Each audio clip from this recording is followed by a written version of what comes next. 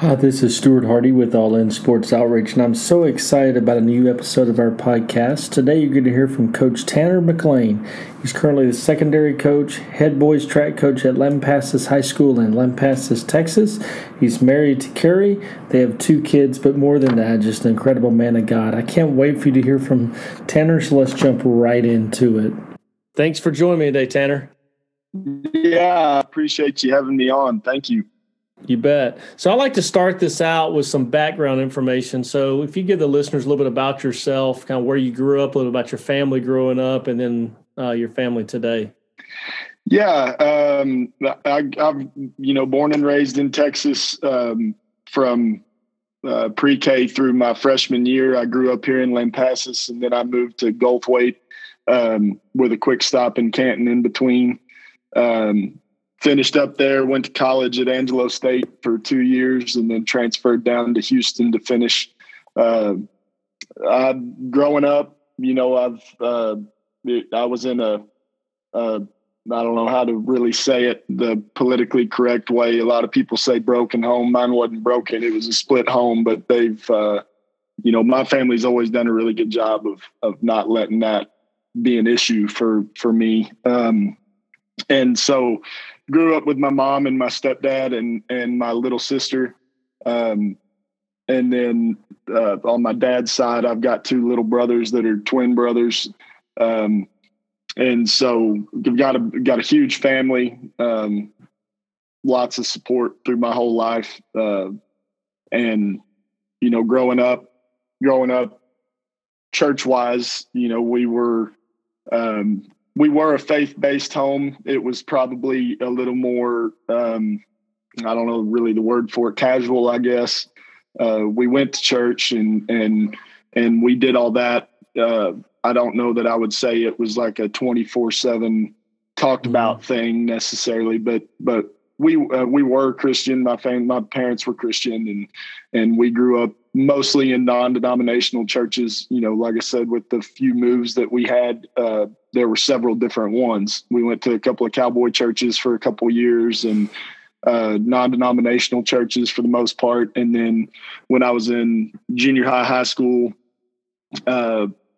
really, I guess early high school through high school, it was at the Baptist church there in Goldthwaite. That was the big youth group. That was where most of the kids went. And so that's where I went. And I was blessed, to be a part of communities where that was the norm. It was normal to be Christian. It was normal to go to church. It was normal to be in a youth group and go on mission trips in the summer and do all those things. And so never really had those societal challenges, so to speak, of my faith. I think we all have challenges personally, but it wasn't outside influences, and so grew up in sports, playing sports, family full of athletes and coaches.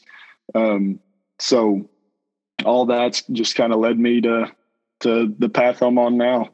So at what point did you decide to pursue coaching as a career? It's early enough. It's hard for me to put a date on it. Yeah. My uncle was a head coach in the Big Country area for a little at Haskell, and kind of influence there. And then my grandpa, 40 or 50 years, and kind of bounced all over the state. He's what I called he was known for going places and that hadn't been very good in recent years, and then getting once he got a couple of winning seasons, a couple playoff trips or what have you, he would leave it in somebody that was under him and move on to the next. And so, which that's not necessarily the path I want to take. I'd like to have some more stability for my family than that, but that's that was his path. And that growing up, watching them coach and seeing the influence that they had on some of their players and families, I just knew that was the platform and the path that I wanted for myself and for me to take. So where all have you coached? I started in Breckenridge, Texas, with Casey Hubble was the head coach AD out there when when I got there. And so I was there for 2 years, and then moved to Burnett, which is closer to home. And that was a big move for us, to get closer to home, closer to our family. And we were there for a year. And then Coach Rogers here at Lampasas called me with a job opportunity here, and we've been here for the last 2 years. That's awesome. Yeah, so talk about, you grew up in Lampasas, so talk about coming back to coach in the town you grew up in, and then just kind of what it's like. I mean, because there's listeners outside of the state of Texas, and so just kind of talk about maybe the pressures of coaching high school football in Texas, where it's just a little bit bigger. Sure. So coming back, it really was a blessing, and it wasn't just coming home for us. I mean, it is coming home for us. I've got 3 sets of grandparents that still live here, and at the time that we took the job, my wife Carrie was pregnant with our son Trip, and so we knew we were fixing to have a baby that was going to put us here with a lot of my family and closer to her family. So coming home was really, really sweet. It's been really, really nice. All of the outside football stuff it's hard to beat the situation we're in. And then Coach Simmons, Logan Simmons, who we grew up being buddies. We've known each other for most of our life, and he was my best man in my wedding, and I was his best man in his. And so he had just taken a job here, and then I got the job here. And so not very many people get the opportunity to be on the same coaching staff as the guy that, you've been best friends for years. And then to add to it, after we had known for about a month and a half or 2 months that we were pregnant, they came over and were helping us unload. And then he called me that night and told me that his wife Sarah was pregnant. So then we figured out we're going to live 2 blocks away from each other for a few years, and both have kids at the same time, and and so we're getting to share a lot of life milestones that are just fun. It's been awesome. As far as the football goes, it is bigger in Texas, and that's not, offending anybody. It's different, and I've gone to some high school games and some others in my lifetime, and you hear the hype around those teams, towns, and around, how it is in that community. And then you go, and this is not as big of a deal as I thought it was going to be, and then you go to a game here, and it might be a 0-10 football team, putting the last nail in the coffin, and every single person in that town is in that stadium, and here it's always been that way through the good and the bad. I've gone to some Badger games when they were over and the stands were packed, and they travel well. You've got a home crowd anywhere you go, and the pressure is whatever you make of it. I think it's you can take it as seriously as you want to, or take it for what it is. And I try not to let any outside pressure affect us. Coach Rogers does a great job talking to the kids about it. It really doesn't matter to anybody other than the guys that are in that room. It doesn't matter what people say. It doesn't matter what people think. It doesn't matter. The guys on the team, the coaches on the staff, those are the only guys that really, really know what we got going on and what we have there. And those are the only people that should count for us. And so as long as you limit it to that, pressure's not too bad, but it is still real. It's there. You lose, the community dynamic changes, and good football seasons change that changes the complexion of the school. It changes the complexion of the town, and the whole state's talking about it, and so it is a big deal. But the pressure wise, it's just, however you want to take it is how it's going to be. Yeah. And talk about what role does your faith play in your coaching? Obviously it's a big part of your life. And then has there ever been any resistance to it?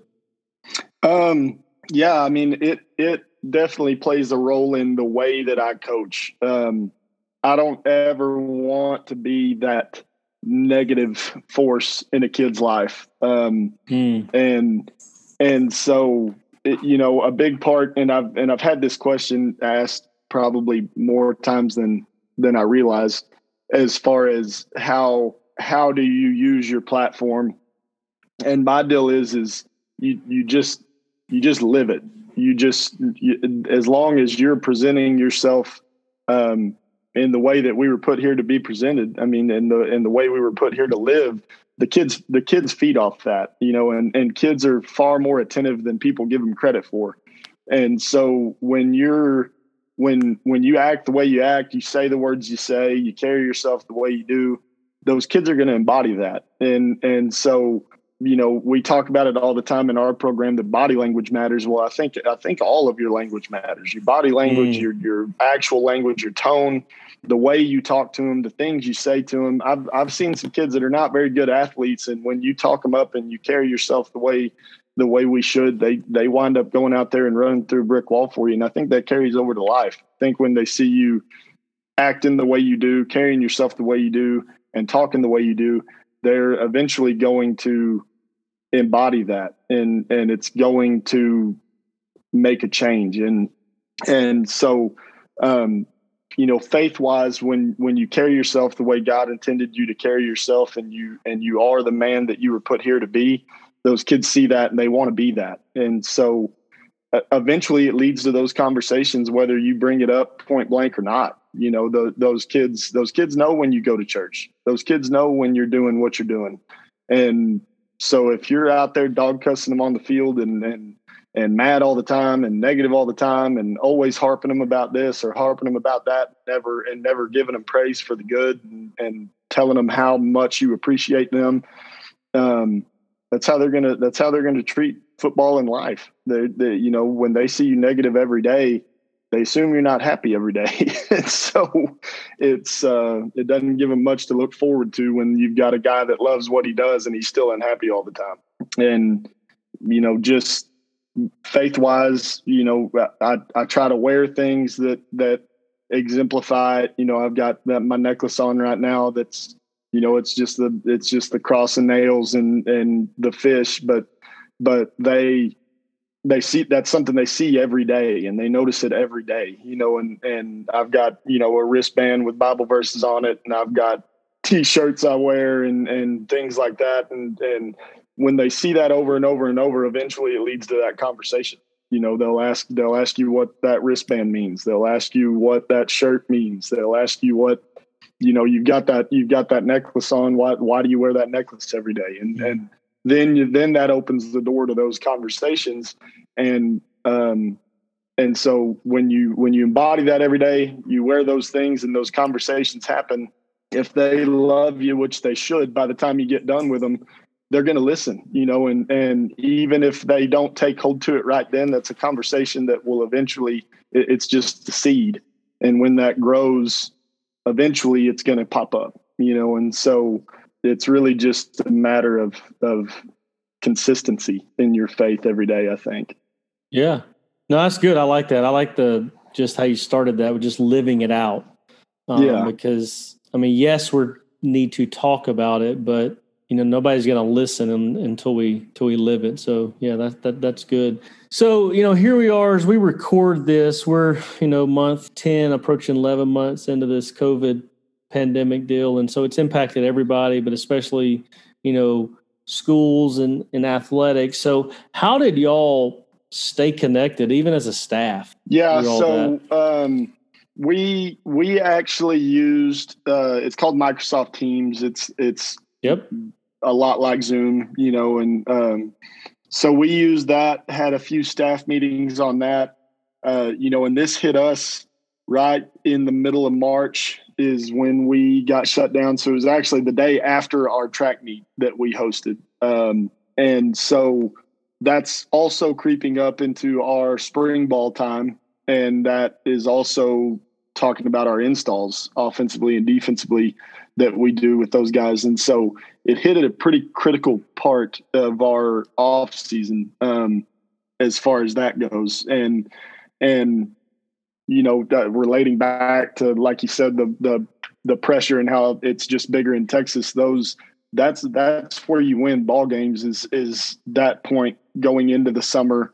It's definitely not from August to December. It's from December up to August. And so you start thinking about, well, how are we going to keep these guys in shape? How are we going to keep them growing? How are we going to talk football with them? How are we going to do scheme stuff, staff meetings, all that? Microsoft Teams did that for us. We got the kids hooked up on it, and we had meetings with them every week, position-wise, and screen shared our huddle and watched through film and talked through scheme and did all of those things. And we were a little bit blessed to have a lot of guys coming back. So that part alleviated a little bit of that problem, where there was really about half the team had already done it for a year or more. And so that install time wasn't new to them. But that's probably the biggest tool we use to stay connected. And we got some equipment out to kids that needed it. And we got some workouts out to kids through social media and through email. And so we communicated, by cell phone, picking up the phone and calling them. And so there was a lot of technology that came into play, and a lot of us had to get out of our comfort zone, because I'm for sure not the most technologically inclined human on this earth. So I had to learn a lot of that. And I wish I'd have taken out some stock in Zoom and Microsoft Teams if I'd have known this was coming. But no, I think it was like that for most of the teams in the state. You were having to find ways to communicate, and that was the best option. That's awesome. Now, how did you use the time personally? I say downtime, but I mean, everybody still continue to work, just different. So how did you use the time to grow in your faith? I think that time was good for me personally. I don't even, some of it, a lot of it was spent on that, on growing my faith, but a lot of it was just spent on reflection and appreciation and that building my faith. We get so caught up in our day-to-day life and our jobs and go all the time. I dwelled for a few days, well, longer than a few days there when it ended, because we had a really good shot at making a lot of noise. We had some really good track athletes that year, and everybody kind of knew it, and the pieces all fell together the night before we found out we were postponed. At the time we weren't even really shut down yet. We didn't know that yet, but we were then put on a postponement of UIL activities, and we had just rattled off some really good times, and we were, all over some state leaderboards. And so the kids were excited. We were excited. We knew there was a real chance here, and then that happens. And so, there was those few days, I call it a coach's mourning period, when something ends and you were expecting more. There was that little bit of time, and then you're forced to be in your house for, we don't know how long at the time. And then after a couple of those days, it was like, man, I've been missing this. Like I haven't been here. My son was born in the middle of November on a deep playoff run into Christmas. And so I missed a ton of that time there home with him and getting that time home with him. And, I missed that time with my wife as well. And so when you make a run to December and then you pick up track the first week of February, I got a month home with them. But I was still, in the weight room with the kids and doing off-season stuff and getting ready for track and doing all this stuff that was still taking some time away. And then it forces you to be there in it every day, every minute, and it really, after just a couple of days of that, I was like, man, what a blessing that this is giving me. It's given me time with my son, and so it was the more I was home, the more I realized how much God has blessed my life, and and things that I don't think about in the capacity that I did. And it almost makes you feel bad that you didn't appreciate it, and as much as you should. And that boosted my faith in that, we get caught up in the stresses when he's given us so much. And so that boosted my faith. And then I picked up a lot of tools that I didn't have, apps and books and things that I found to fill my spare time and ways that I could keep up the time the personal time that I spend with God every day. That grew tremendously. My repertoire of things I use to stay in it and not have that excuse of, oh, well, I don't have my Bible with me, or, oh, well, I don't have my devotional with me, or, oh, well, I don't have, now I don't have that excuse. I got it on my phone, my iPad, my laptop, my desk at home, my desk at work. So it gave me time to find some things, and we found some, online churches that were a couple days a week, and we streamed those. And so, as far as the time spent there, found some new tools there, but it was really that self-reflection of realizing how much I've got going for me in my life, and how blessed I am to have those things. That force to make you slow your life down was the biggest blessing, I think. Yeah, absolutely.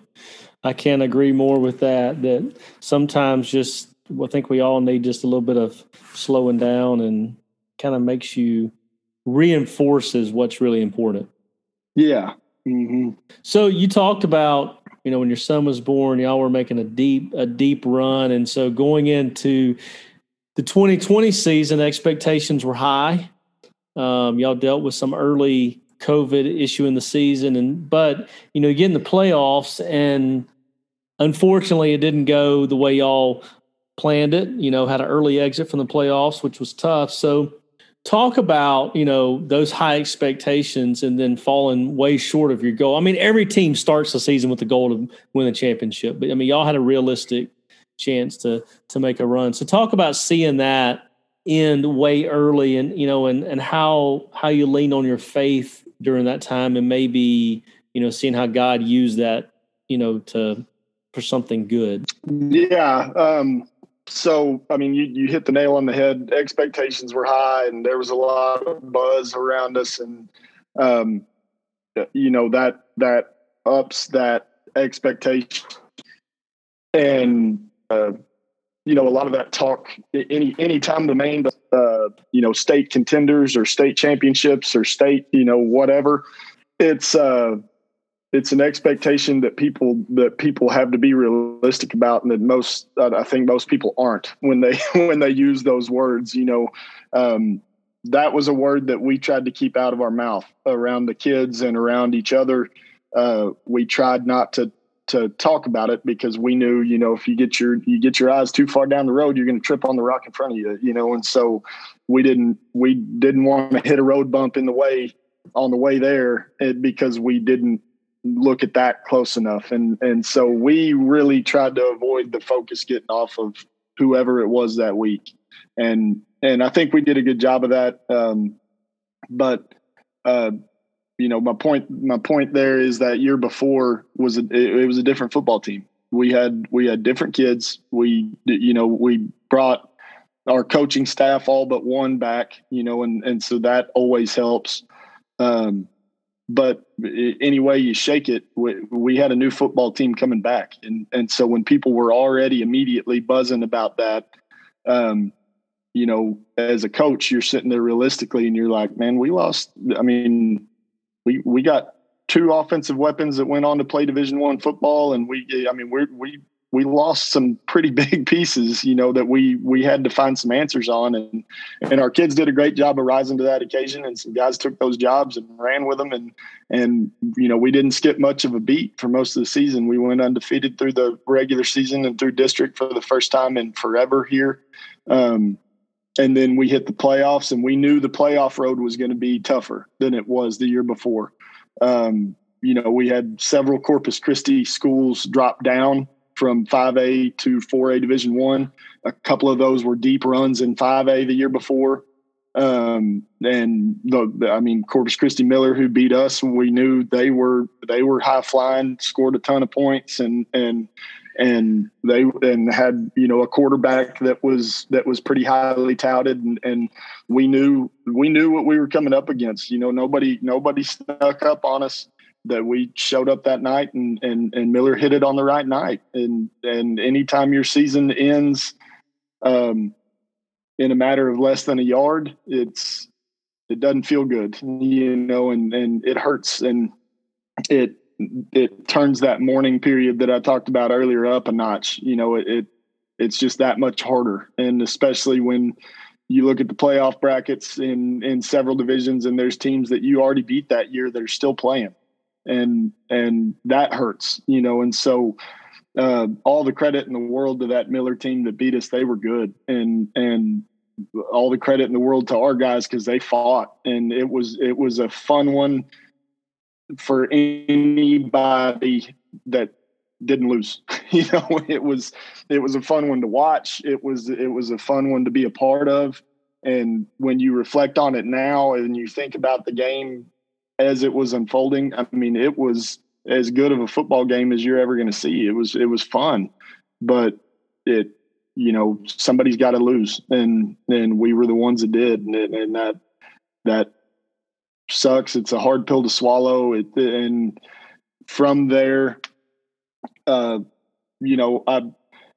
think our community did a really good job of not making it any harder on us. There was a lot of parents and a lot of fans that were still extremely supportive and were very thankful. And, I don't think people realize how much that helps a coach in that period of time. That helps the coaches, it helps the players when, you're not harping on a play call or harping on a turnover or harping on a mistake that was made, and you just thank them. Even if it's not me, thank a coach, thank the players, because I don't think there's ever been a team that lost that wanted to lose, and so that helped tremendously. And then faith wise, it was not very much different than when the COVID stuff hit. It happens every year that you make the playoffs. It's a blessing and a curse because you don't know when it's going to end. And so when it does end, it's like a sucker punch. You don't know it's coming. And so losing there, it takes some recoil and some reflection and at the end of the day, one of my favorite quotes, I had a guy tell me one time that he really doesn't think God cares who wins and loses football games.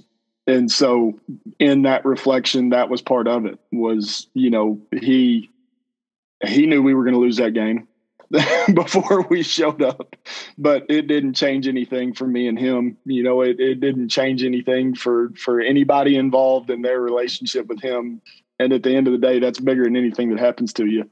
And so coming out of that, there's some comfort there that, it was meant to shake out that way. It just was, and it doesn't make it any easier, but it does give you some confidence that, why ever that happened, it happened and it was supposed to happen, and you move on.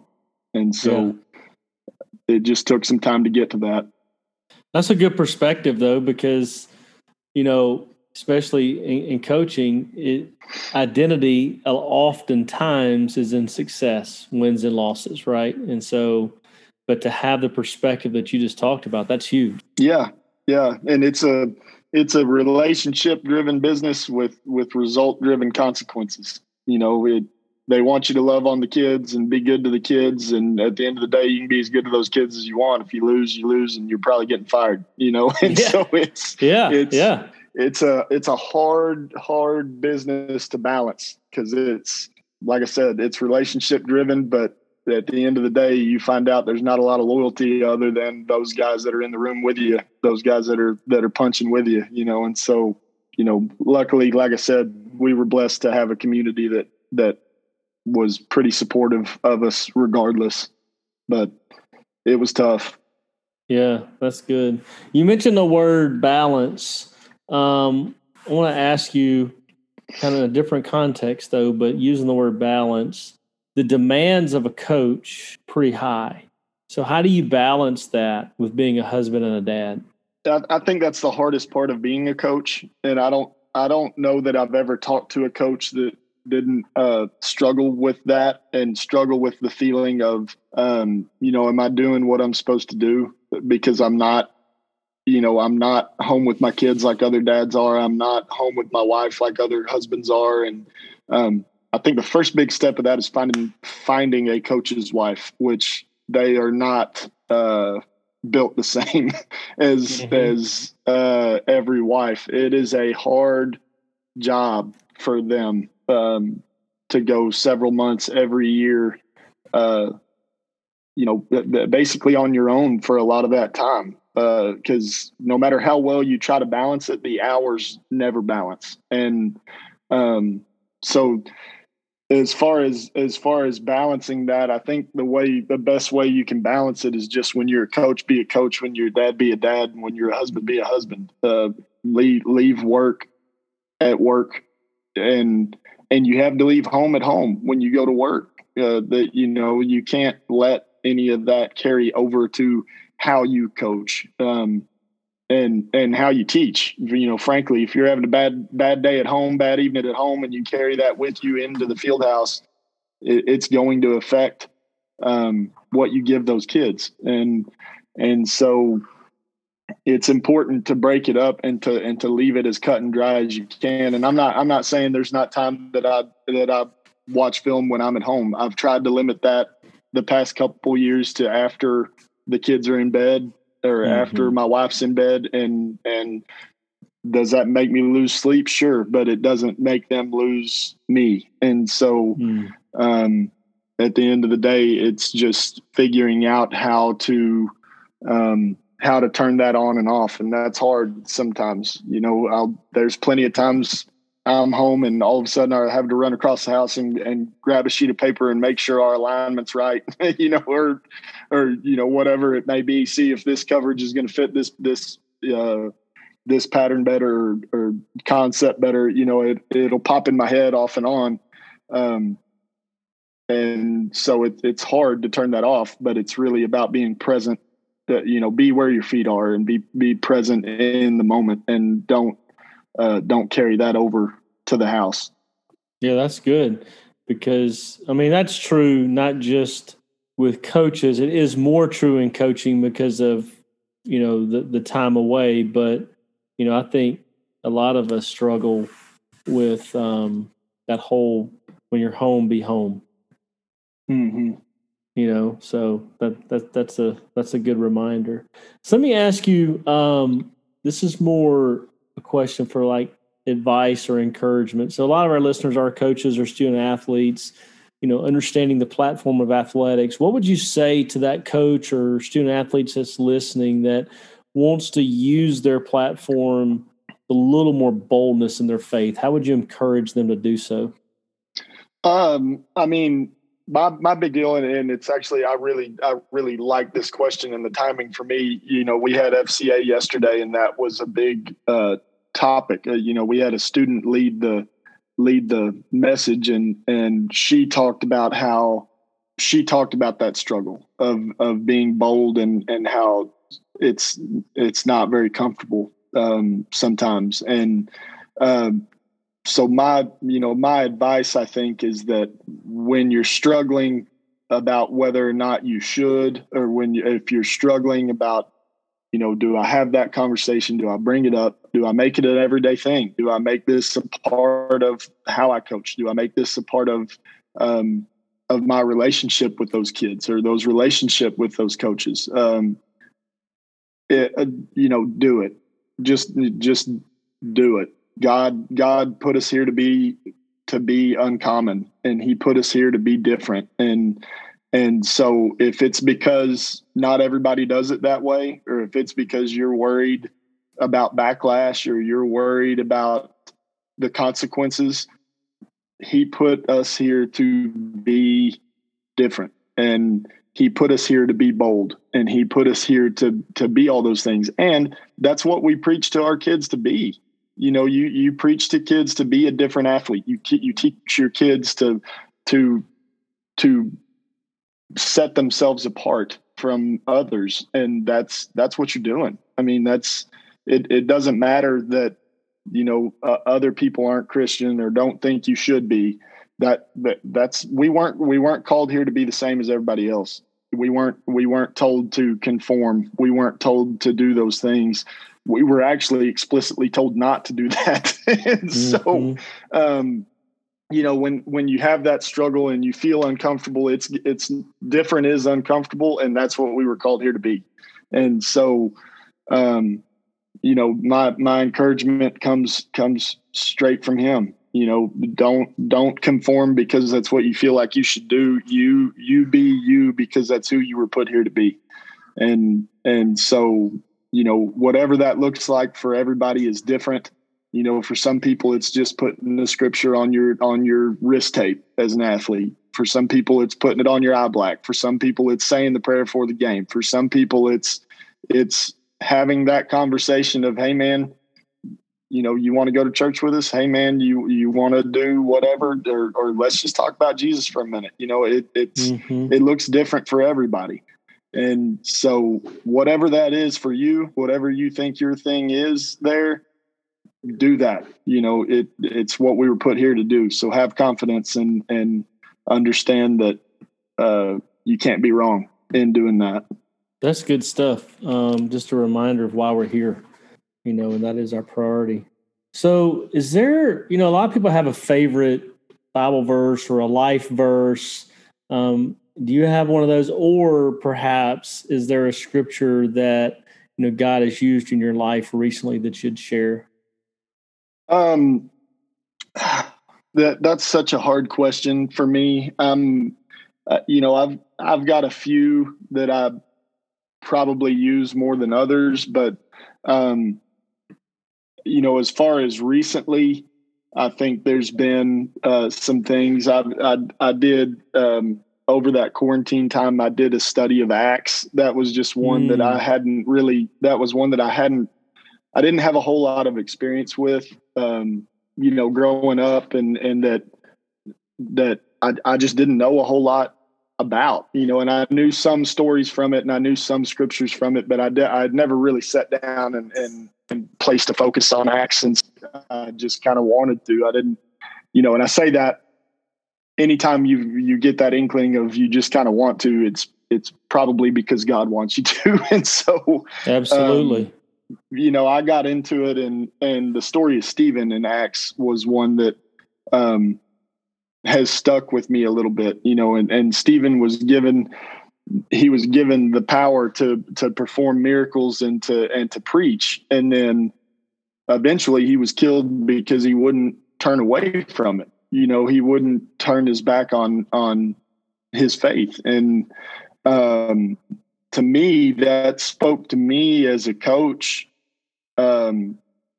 Not that I was given power to, you know, do all of these huge, wondrous, supernatural things, but that I was given this platform that I was given, and that I should run with that every day, you know, like, and, you know, is just a story that really, hit home for me. 'Cause even though I try to be that every day, I don't know that I do as good on some days as I do on others. And it was just one that, like, that, you know, Stephen was willing to die for what he believed in and what he was called here to do. And so I should approach every day that way, and with that fierceness and with that confidence of that, you know, that's what I was put here to do. And I shouldn't do that with any type of questioning or doubt. And so that's one that's stuck with me. John 12:27 is another one that stuck with me. And that verse basically says that, you know, my soul is troubled. And so, you know, what do I say now? Do I ask God to, you know, Lord, to help me get through this time? And essentially it was that questioning of, you know, what do I say when my soul's troubled? And and really it's not that. It's to ask God to glorify himself in that moment, and not to get you through that time, because God put you in that time. He knew you were going to go through this. He knew you were going to do this. He knows that you're going to get through it. He doesn't put you in things that he can't get you out of. That's not the point. He knows your path before you take it. And so, it's that reassurance of, I'm not here for me to be troubled. I'm not here for me to have a hard time. I'm here so that he can show me him and get me through it, And so, that was one that just struck me that I ran across in one of my devotionals. I guess it was probably 2 or 3 weeks ago or so. And at that point in time, it just really, struck me that was how I should approach those moments. It's not a ask for help through something. It's a ask him to do something great with it. That's good. I love studying the book of Acts. I actually went through it a year ago, this last January. And that story, I've read the book a couple of times in the last 3 or 4 years. And that story of Stephen, you're right. I mean, it always gets me, just because it's convicting. It's just a great reminder. I love it. Now I want to go back and read it again. It's been a little while. So I like to close it out with this. So 2 words in sports, all in. I mean, we don't have to talk about it. It's T-shirts, chin straps, wristbands. It's locker room signs. It's everywhere. But it's also, all over the Gospels. When you look at the life of Jesus, he was very clear that if you're going to be a follower of his, it's deny yourself, take up your cross, so in essence, all in. So I like to ask this from a practical sense, though. What does it look like on a daily basis for you, Tanner, to be all in your walk? Yeah. And I've been thinking about this since you sent me the kind of outline deal. That I've been thinking about what does that mean? And it's kind of hard to put into words.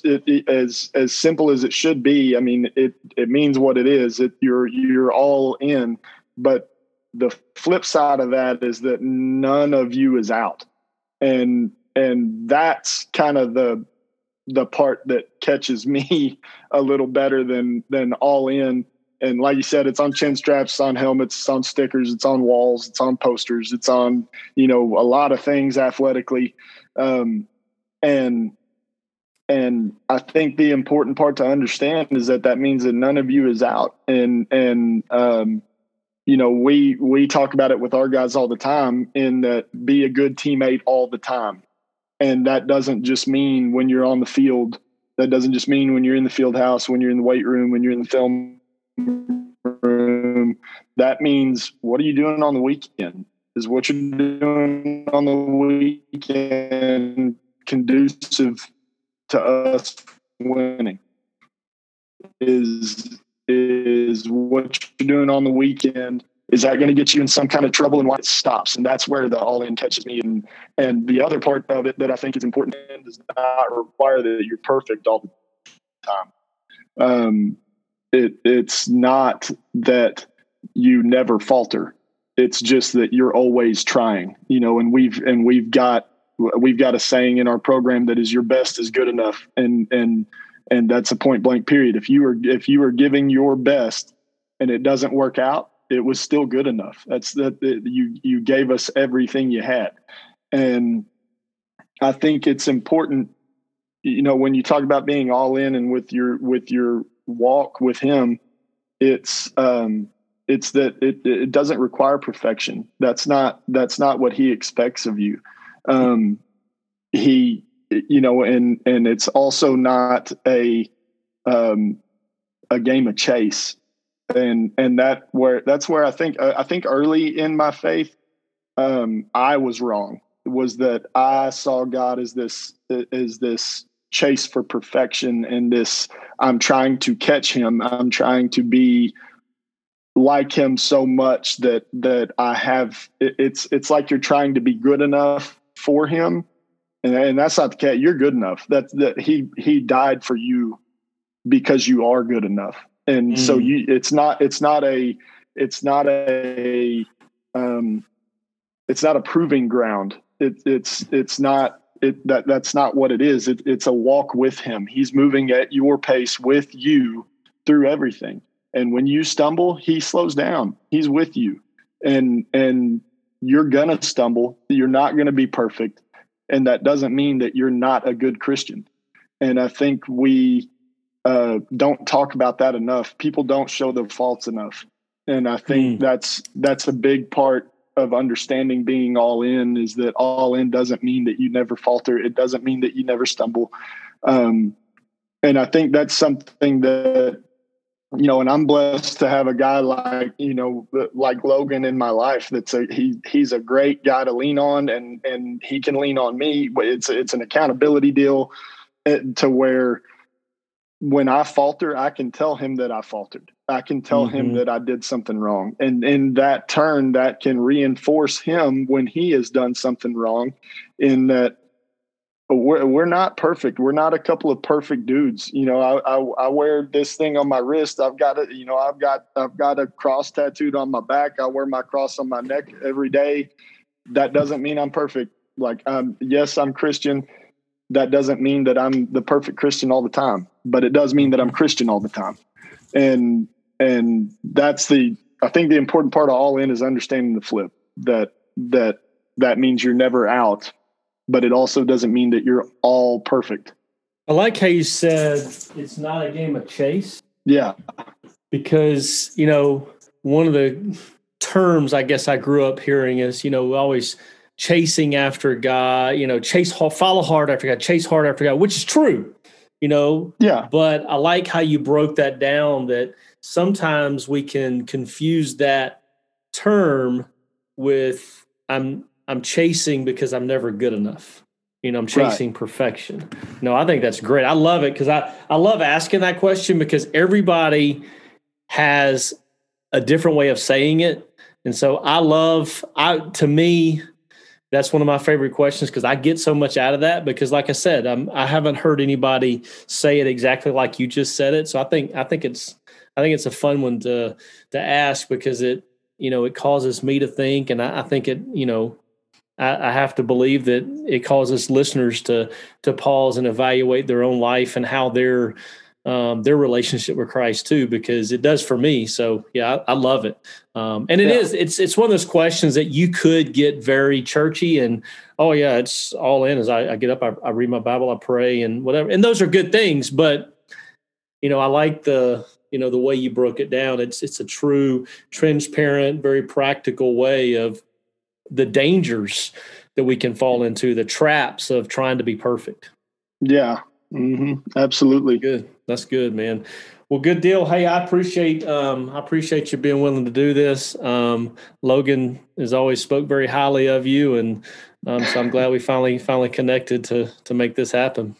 Yeah, absolutely. I appreciate you having me again. Thank you. You bet.